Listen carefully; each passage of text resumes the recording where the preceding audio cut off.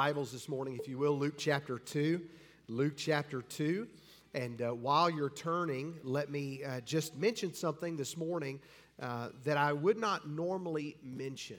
And Merry Christmas, number one. I'm going to ask you to do something different this morning. As I go through this passage of Scripture and share some thoughts today, I'm going to ask you to stay in your seat for the entire message. Just because of the brevity of what we're going to be talking about this morning. When we talk about the gospel message, in a room this size, it is very likely that someone may be hearing the gospel for the very first time, or someone may be struggling with something within where they are on the cusp of making a decision that any kind of movement, any kind of unexpected change in the service may distract them. And I know that's not your heart. I know that's not what you would try to do. Even when it comes time for the invitation at the very end, let's do our very best not to do anything distracting, whether that's even closing. I know sometimes when I was a kid, I had one of those zipper Bible covers, signifying, yep, we're done. Let's go to the house, But if you could help me this morning, I would greatly appreciate it, just because of the impact. Not that my words have, that's not what I'm saying, but the impact that the Bible has in people's lives, it cannot be understated. So I'd ask you to help me this morning with that, if you will. I think sometimes we think, just subconsciously, well, I'm just going to slide out quietly, but we could distract someone very easily. So if you can help me with that, unless it's an emergency, if we could do that, that would be great. The most significant event in the history of the world goes by without anyone noticing. Think about the most impactful event that could happen, and it takes place and no one even knows that it's happened. And that's where we are in Luke chapter number 2. When we get to verse number 8, no one knows that Jesus has been born. Nobody. Mary and Joseph, obviously, they knew. The people who were staying in the inn, they knew because, there's a baby crying, and we saw that pregnant lady come up, and she must have had her baby, but no one else knew. And I want us to look this morning at the role that the shepherds played in this event and why it resonates with us. And here's what I want to ask this morning. If I don't tell people about Jesus, who is going to? Can I expect to hear about the gospel on cable news? Can I expect to hear about the gospel on any mainstream show, any mainstream avenue that we would think about and we would go to today? Most likely, we're not going to hear the gospel in those avenues, but those of us who have been entrusted with the truth, we know the story, we know the message. It is our responsibility not only to receive it, but to share it. And that's where we are this morning. And I want to point out 3 very simple thoughts this morning from this passage of Scripture, Luke chapter 2. Let's begin reading in verse number 8. Just read a couple verses for context, and then we'll pray and dive right in. The Bible says, "And there were in the same country shepherds abiding in the field, keeping watch over their flock by night. And lo, the angel of the Lord came upon them, and the glory of the Lord shone round about them, and they were sore afraid. And the angel said unto them, Fear not, for behold, I bring you good tidings of great joy, which shall be to all people." And here it is. "For unto you is born this day in the city of David a Savior, which is Christ the Lord. And this shall be a sign unto you. You shall find the babe wrapped in swaddling clothes, lying in a manger. And suddenly there was with the angel a multitude of the heavenly host, praising God and saying, Glory to God in the highest, and on earth peace, goodwill toward men." That is our passage for this morning. Let's pray over the text that we've been given. Father, we thank you so much for your word, and thank you for the simplicity of the gospel message and the fact that you sent us a Savior. Lord, thank you for the great truth that we have today. But Lord, in a room this size with this many people from different backgrounds, it is very possible and likely that someone here has not received the greatest gift ever given to humanity. Lord, whether someone watching in person or watching online today, Lord, I ask that you please speak to all of our hearts and help us to see that each of us have a responsibility to do something with this message that we'll see here in Luke chapter 2 today. Lord, please speak to my heart. Cleanse me of sin, anything unconfessed in my heart and life. Please forgive me and help me to be clean as I preach your word today. And Lord, we are thankful for the music that we've heard today and how it encourages us and it draws our attention upward. But Lord, help us now through the teaching of your word. Lord, help us to see our response to what you would have for us today. We love you. Thank you so much for loving us. Speak to hearts, we pray in Jesus' name. Amen. If you're taking notes, I want you to write down, number one, the position that's mentioned. The position. Right on the heels of the Christmas story that most of us will probably read tomorrow morning before presents get opened. We see some activity right outside of Bethlehem. And to know what's going on, number one, we have to look at the culture. The culture. The role of a shepherd was a very lowly position. We see that David was a shepherd as the youngest in 1 Samuel chapter 16 in verse number 11. It says, and Samuel said unto Jesse, this is David's father, are here all thy children? And he said, there remaineth yet the youngest, and behold, he keepeth the sheep. We know that the Egyptians did not like shepherds, and that's found in Genesis chapter 46 and verse 34. And it says, for every shepherd is an abomination unto the Egyptians. But even though the position was socially disdained, we also understand there were some perks. Most of the wealthiest people in the world when the Bible was written were farmers. They had livestock. They had cattle. Think about Jethro not Bodine, the guy from Beverly Hillbillies, but think about Jethro in the Bible. Think about Abraham. Think about Jacob.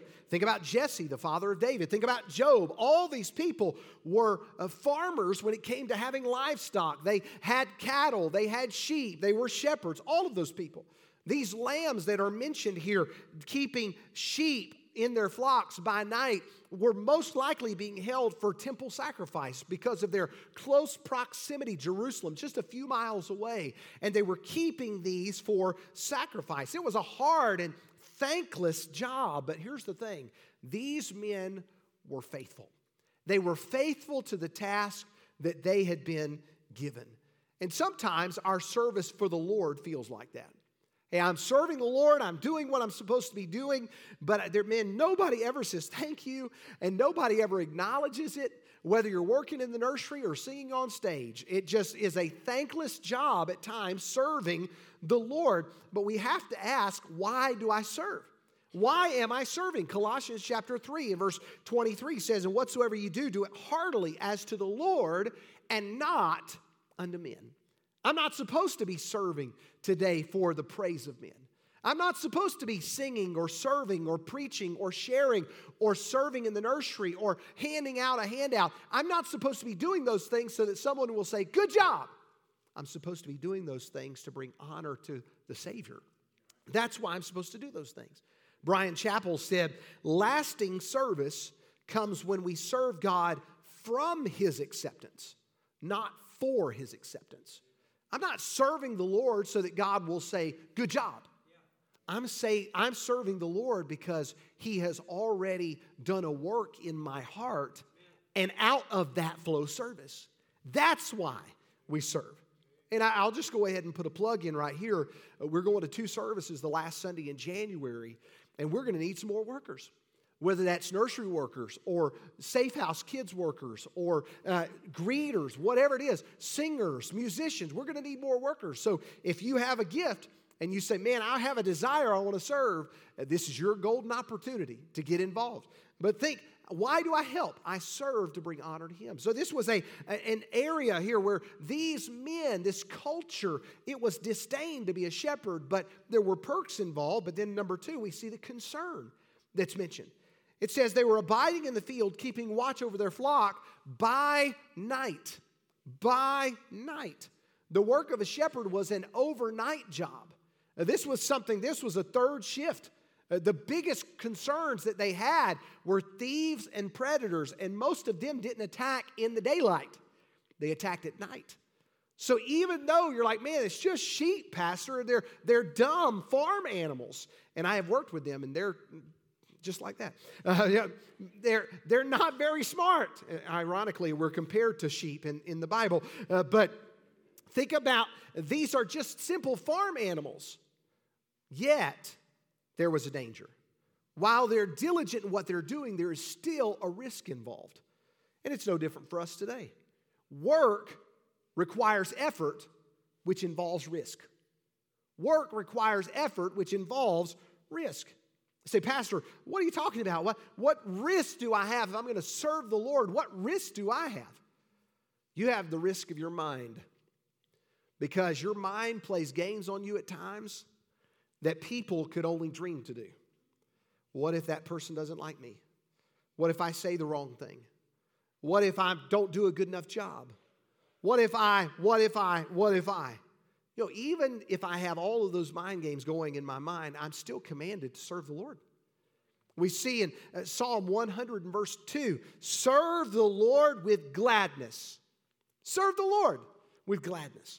Matthew 5:11, blessed are ye when men shall revile you and persecute you, say all manner of evil against you falsely for my sake. It doesn't say, blessed are you if men shall say. When? When? It's a guarantee. We're going to face opposition. And just because we're excited about serving Jesus doesn't mean that everybody else is going to be excited about serving Jesus. There will be times when we struggle. But will we allow someone else's mood to affect ours? This Christmas season, you go to work and it's like, man, Merry Christmas. Nah. You know, Scrooge syndrome, humbug, you know. And you say, man, I don't want to talk to them. And we allow other people's mood to affect ours. We have the greatest gift that's ever been given to humanity. We have reason to celebrate today. So when we sing joy to the world, it's joy to us. We sing it with fervor and excitement because a Savior has been born to us. So we're thankful for that. We see the culture these shepherds disdained. We see the concern. They were out at nighttime when it was dangerous. But then number 3, we see the confrontation. The confrontation. While they are simply watching for predators, watching for thieves, immediately they face a danger that they were not anticipating. Look at verse number 9. And lo, the angel of the Lord came upon them. Wow, wasn't expecting to see angels out in the middle of the field. I wasn't expecting all of a sudden to have spotlights shining down on us. No issue to see the sheep at that point. It says, the glory of the Lord shone round about them. This is talking about the Shekinah glory of God. This is the same brightness that we see mentioned in Exodus chapter 34, verse 35. Remember when Moses goes up on the mountain to meet with God, and Moses comes back down, and Moses' face is so bright that they could not look at Moses. They were, man, come on, Moses, give us a break. And Moses didn't even realize it. The Bible tells us in Exodus 34 that Moses put a veil on his face while he was talking to people. Can you imagine?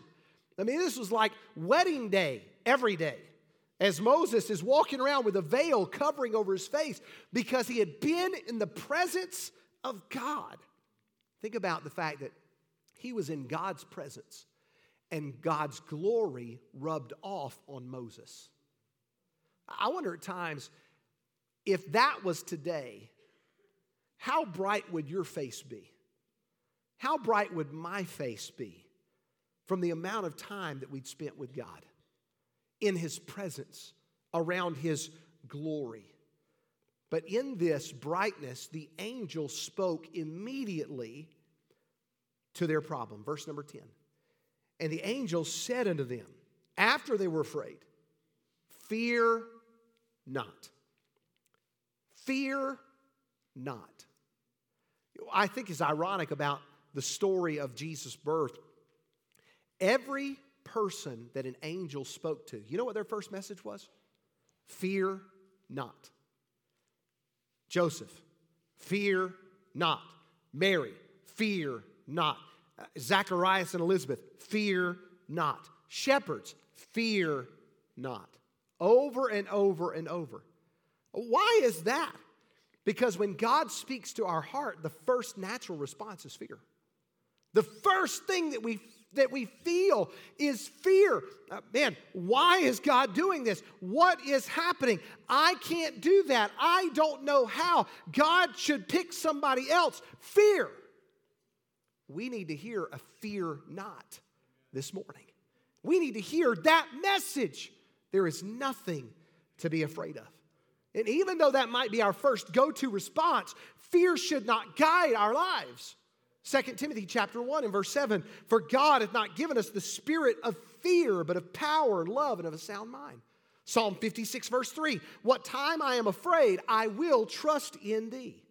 Someone wisely said, fear that does not take you to God will take you away from God. You know, our fear should drive us to Him. So this morning, what are you afraid of? What are you afraid of? Is it failure? Is it inadequacy? Is it I'm just not good enough? Is it some kind of depression? I mean, I don't know what it is. Maybe you're afraid of the unknown. Maybe you're afraid of what following Jesus might involve. If you were to turn to Him and turn your life to Him and come to the manger and see Him, behold Him, you're afraid of what you might have to give up. Can I just remind you, you don't have anything to lose. You have everything to gain in coming to Him. The position these men were in. But then number 2, we see the promise that was given to them. The promise. Good news, glad tidings, great joy. But for what? Verse 11, we see the magnitude of the promise. Verse 11, for unto you is born this day in the city of David a Savior. A Savior. At last, the one they had heard about for so long was finally here. Max Lucado said, if our greatest need had been information, God would have sent an educator. If our greatest need had been technology, God would have sent us a scientist. But since our greatest need was forgiveness, God sent us a Savior. We need forgiveness.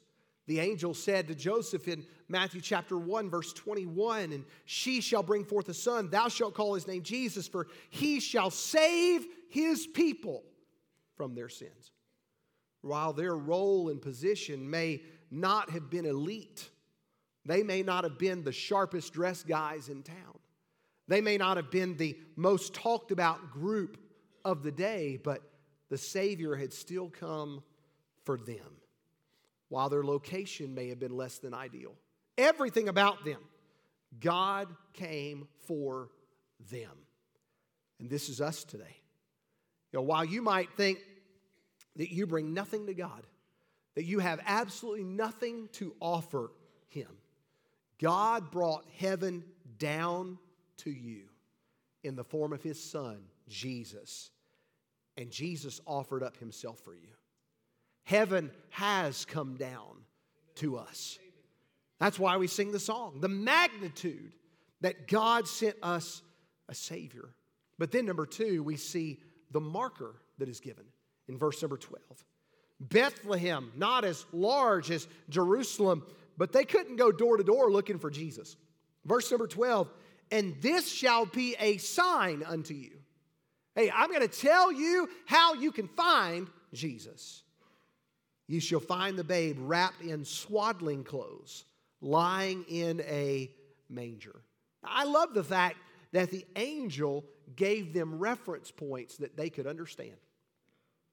You know, the angel didn't say, now, let me give you this great math problem that you're not going to really understand, but ask somebody and they'll help you figure it out. The angel said, I'm going to speak to you exactly how you're going to understand. I'm going to make it simple. And here's the emphasis of the message this morning. God's plan of salvation is simple. It's not complicated. This is not rocket science. This is not something that we look at and say, man, I could never be saved because I don't even understand it. Here's the simplicity.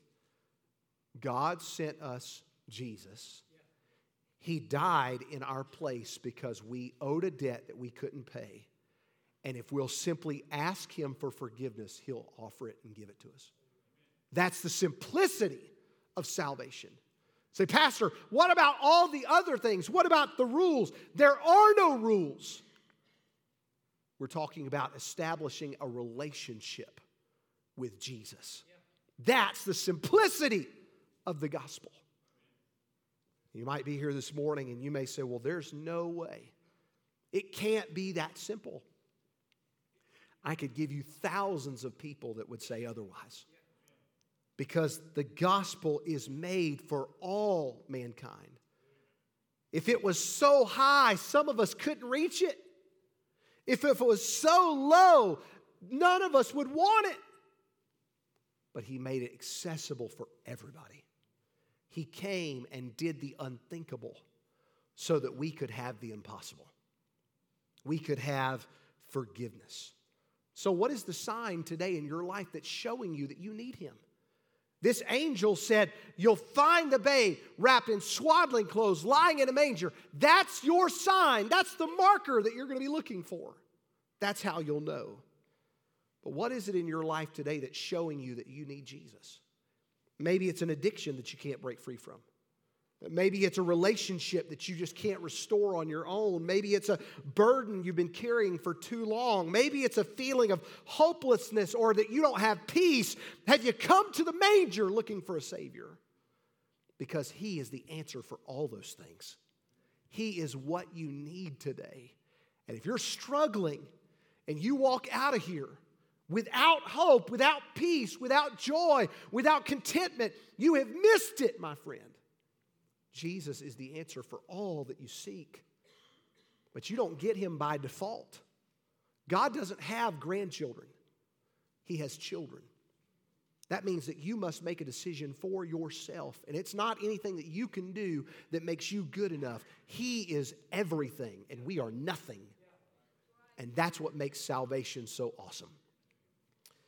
These men were humble. They found that a Savior would be in a very humiliating place, wrapped with clothes that were used for animals. That didn't sound like a king, but that was exactly who they needed. See, the starting point for redemption is knowing that you have a need. Do you have a need today?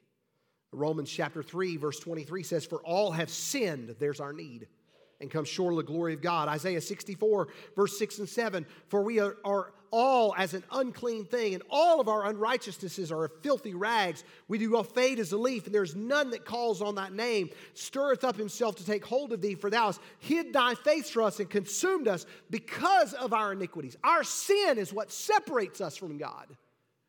We had to have something to be able to make a bridge for us to be able to get back to God.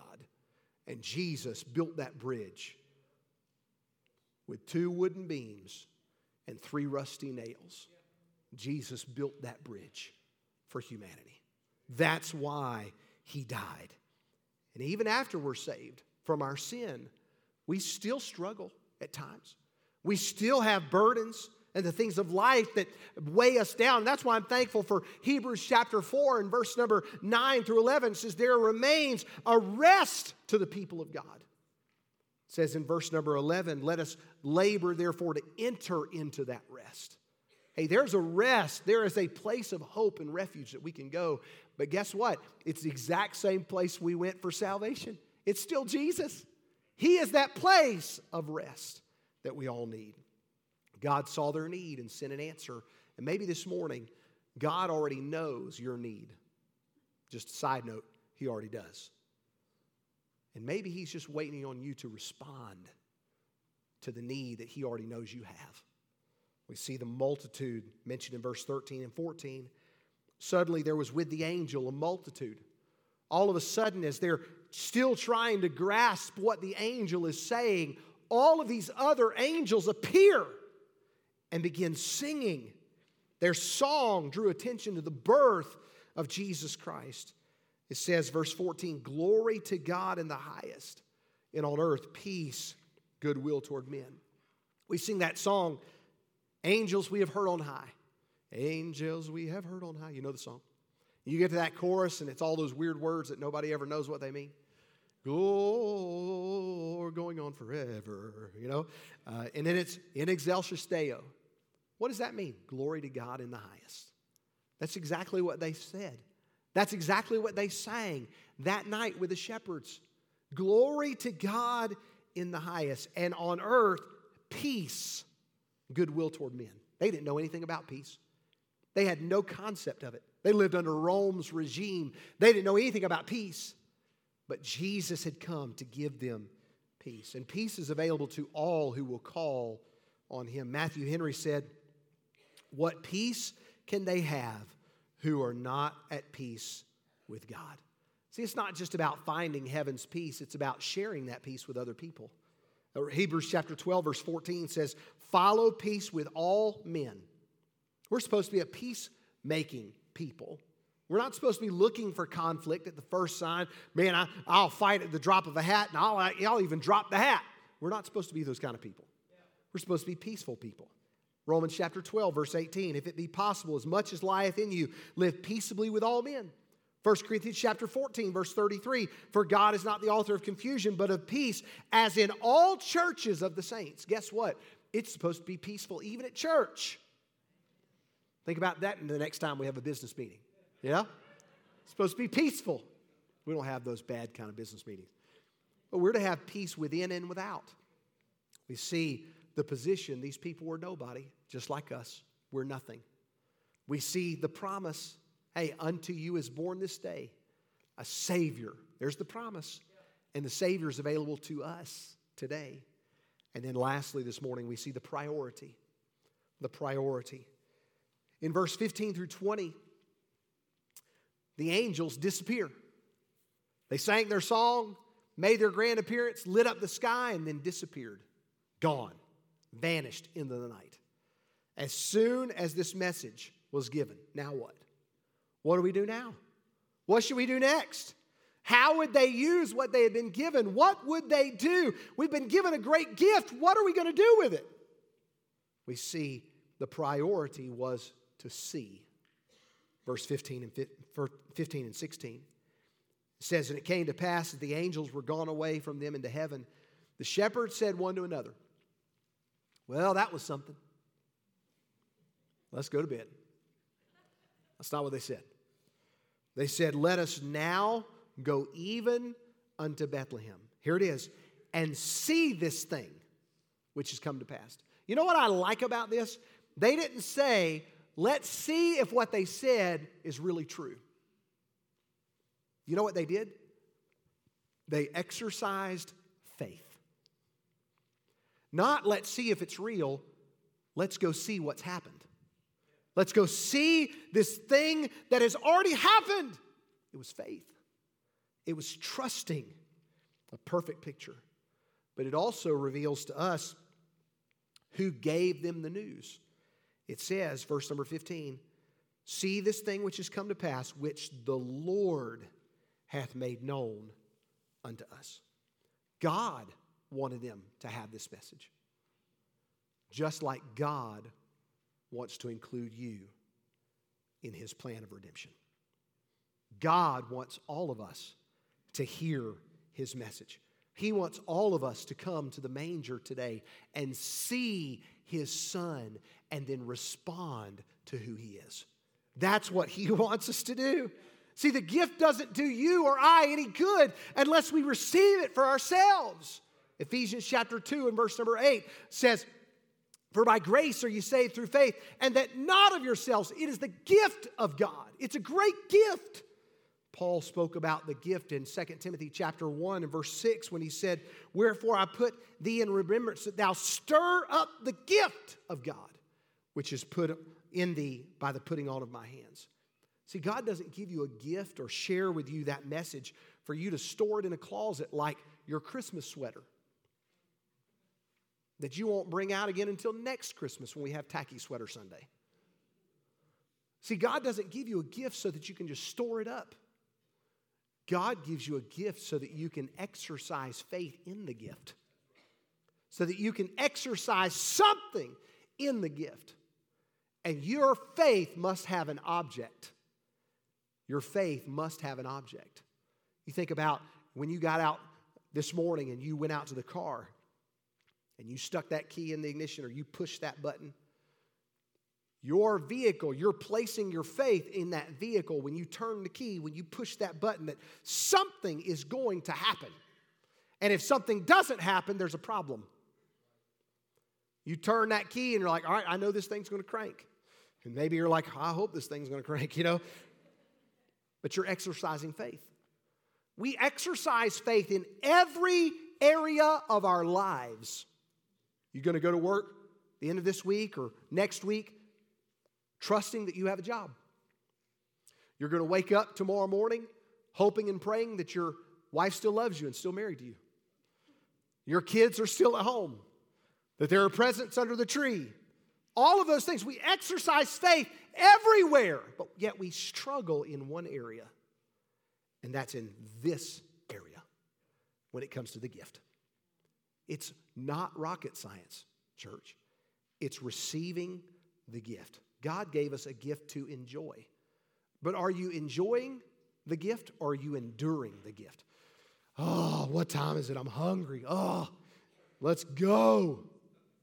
You enduring the gift today? And I'm not saying that the message is a gift, but this message is a gift. The fact that God sent us a Savior. He wants us, number one, to see that gift. Number two, and lastly, He wants us to share that gift. He wants us to share it. Verse 17, and when they had seen it, they hurried up. It says in verse 16, they came with haste, but when they had seen it, they had seen the promise fulfilled. They had seen that this gift was true. They had seen the message of the angels come to life for themselves. When they had seen it, they made known abroad the saying which was told them concerning the child. They didn't leave the stable that night and say, well, good job, guys, let's go back to work. No. Everywhere they went, they shared the message of the gift.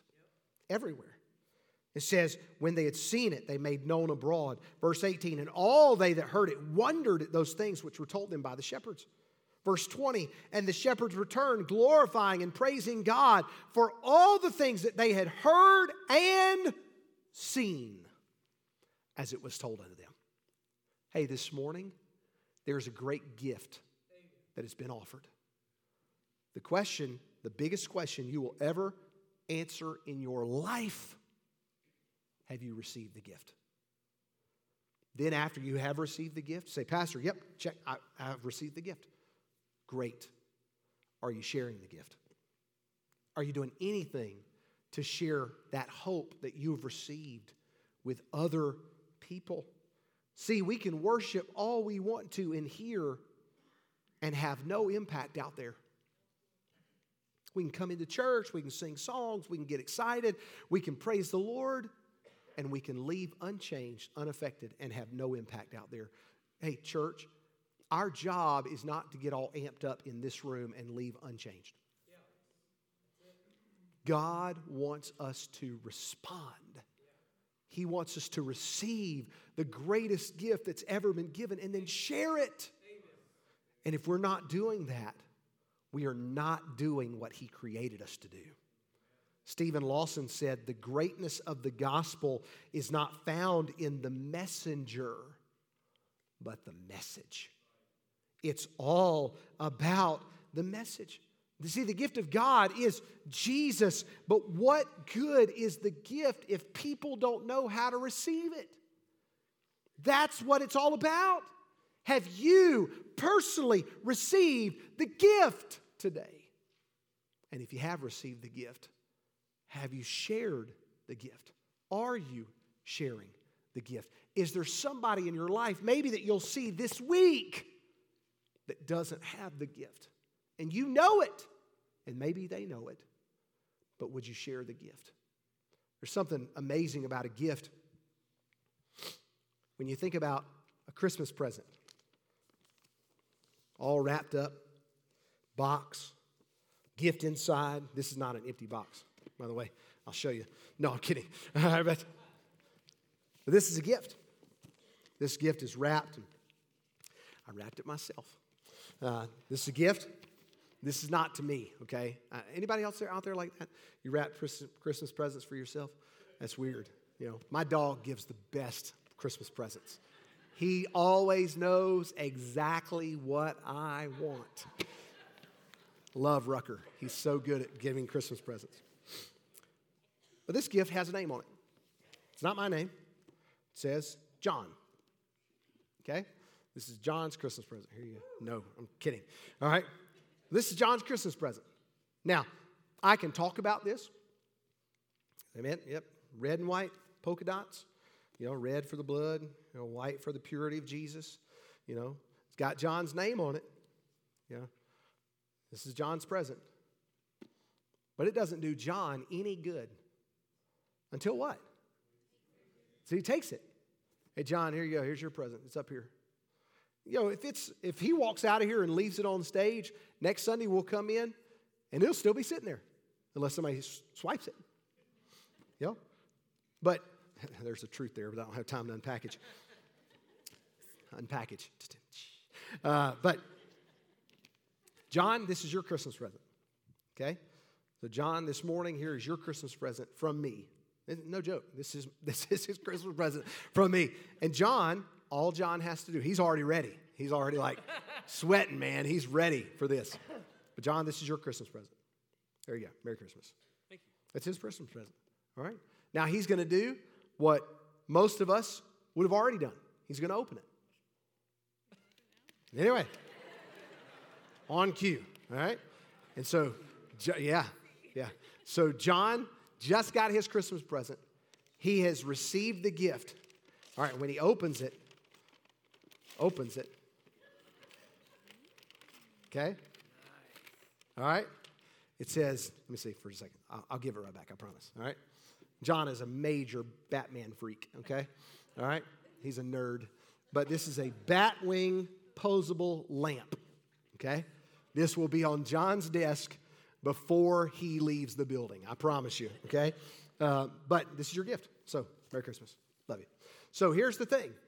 John, all he had to do is receive the gift. Now, John did not say, man, that's so nice. All right, it says the price on the back of it because I forgot to take the sticker off. The price of my love and friendship is right here, right? Something 99, all right? So, but I can't even get it off now. Too late. All right. I'll take the back off of the sticker. How about that? So you'll know the cents. You won't know the cents, but you'll know how much the first part is. Who cares? All right. There's your gift. But here's the thing. John did not say, man, thanks for the present. How much do I owe you? Because if he said, how much do I owe you? Then it's not a what? It's not a gift. For a gift to take place, all the price has to have already been paid, and it has to be offered, and the person has to receive it. And that's exactly what salvation is. The price has already been paid. Jesus died. He was buried. He rose again the third day to pay for our sin. So the price has already been paid. All we have to do is receive it. This morning, I don't know who you are. Don't know where you're sitting. Don't know what you're going through in your life, but there's somebody in this room. You've not received the gift. You haven't received Jesus for yourself. Hey, the gift is right there. It's been extended, and Jesus is saying, if you'll trust me, if you'll simply accept me, if you'll simply take me at my word, he made a promise. He said, whosoever shall call on the name of the Lord shall be saved. And if you'll take him at his word, he will keep his word, and he will save you. But only if you will receive the gift. Heads are bowed, eyes are closed. I don't want anybody to move, not even our personal workers, not our music team. I'm going to ask you a question this morning. Heads bowed and eyes closed, no one looking around. Be honest today. Say, Pastor, I know in my own life, I know that I have received the gift. There's no doubt in my mind. I know that heaven's my home when I die. I know in my life, there's been a moment in my life that I know that I can point back to and say, I have received the gift. Would you simply raise up your hand just as a testimony? Thank you for your honesty. You can put your hands right down. Maybe you're here this morning and say, Pastor, I couldn't raise my hand right then. I don't know that I've ever received the gift. I don't know that I'm saved. I don't know that heaven's my home. I'm not convinced. I'm not sure. I have a doubt. Is that you today? I don't want to embarrass you. I'm not trying to get you to confess something before God, God already knows your heart. You already know whether or not you have received the gift. This is simply you saying, hey, Pastor, pray for me. I know that's where I am this morning. I have not received the gift. I haven't got that settled in my heart and life. Would you pray for me? I would like to just know who I'm praying for this morning. Pastor, hey, please pray for me. Would you slip up your hand with no one looking around in honesty and say, Pastor, please pray for me. That's me. I have not received the gift. Thank you for your honesty. You can put your hand down. Somebody else say, Pastor, I'm not sure. I haven't received the gift. I don't have that confidence that those other people that raise their hand, just don't have it. And maybe that's you. Can I pray for you this morning? Would you simply slip up your hand and say, Pastor, pray for me? Just include me in that prayer. Don't send somebody to talk to me. Don't point me out, call my name. I'm not going to embarrass you, but I do want to pray for you. Can I be your friend today? Pastor, please pray for me. Pray for me. I don't know that I've received the gift. I just don't know. I don't have that confidence. You know, this gift is so simple. Jesus died on the cross. He paid your sin debt and mine. You know, we could not pay that debt on our own. Jesus had to do that. And by doing that, by dying on the cross, going to the grave, rising triumphant over death, hell, and the grave, He allowed us the opportunity to simply ask Him for forgiveness. And because of what He did at the cross, He can give us that forgiveness that we all desperately need. There is an eternity coming for every single one of us. And all of us will spend eternity in one of two places, either heaven or a place the Bible calls hell. All of us are going to one of those two places.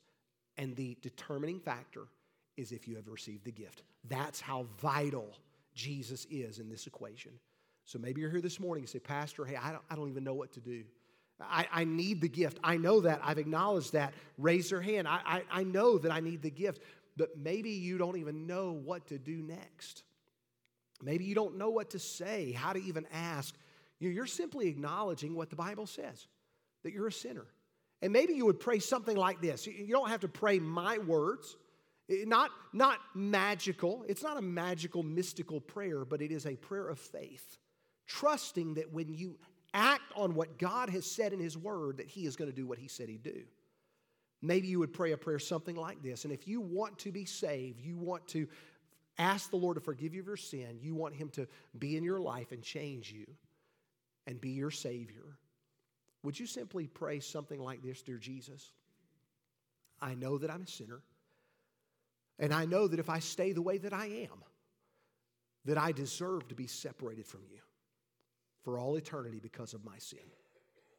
But thank you for dying for me. Thank you for taking my place. Thank you for rising from the dead, proving that you were strong enough to forgive me of sin. Please change my life. Be my Savior. Forgive my sin. In Jesus' name. Now, with head still bowed and eyes still closed, I'm going to ask you this morning to put feet on those prayers. Maybe you're here this morning and say, Pastor, hey, I had never prayed that before. I had never prayed a prayer like that.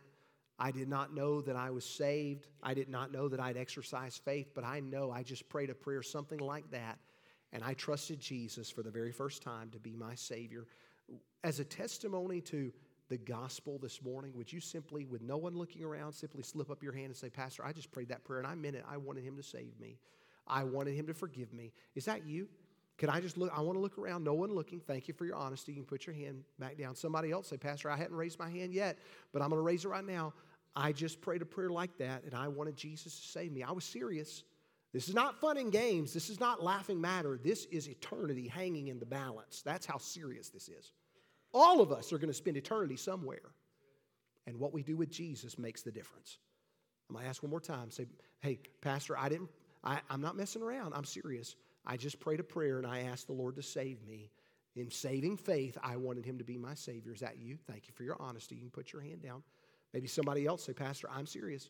I pray the prayer, and I'm serious. I want Jesus to save me. You know, maybe you're here this morning, and you don't know what to do next. Maybe your next step, you've already taken that step of salvation, trusting Jesus as your Savior, but maybe you need to get baptized. Maybe you need to follow Him and start learning about Him. Maybe that's discipleship. Maybe that's service. Maybe that's church membership. We're all at different places on our journey with Jesus. But this morning, hey, this morning, let's start with step one. And if you've already taken that first step, let's take another step.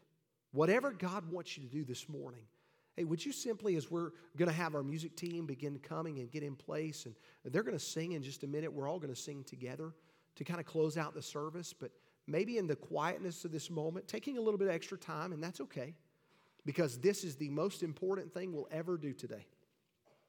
Making sure I know where I'm going to spend eternity, and making sure I know that I have done what God wants me to do in this time slot. I know that I've responded, because with information is power, and with power comes responsibility. Hey, I'm responsible now for what I've heard. I'm responsible to respond to God's word. And God has spoken this morning because of His word. And when we hear God's word, we are to respond. So this morning, have you responded to God's word? Maybe you'll just pray right there in your seat, and whatever He's dealing with your heart about, you'll respond to Him. Our personal workers are going to make their way up, and whatever you need to do, we have people who will be down front who would love to pray with you, encourage you. Our altar's open down front. There'll be people behind you. And if you need to come pray with someone, you need somebody to pray with you, whatever your need is today, would you simply respond to what God is doing in our hearts? Father, please bless our time of invitation. Lord, help us to respond to your word. Please do what only you can do. Lord, you're speaking to hearts today. Lord, several have indicated that they trusted you as their personal Savior. Lord, help that not to be a private decision, but help it to be something that is shared with other people. Lord, please do a work within us. We love you. Continue to draw people to yourself. In Jesus' name, amen. Stand with us, please. We're going to sing that song, Wonderful, Merciful Savior. If you need to come and pray, the altar's open. If you need someone to pray with you, do what God wants you to do this morning.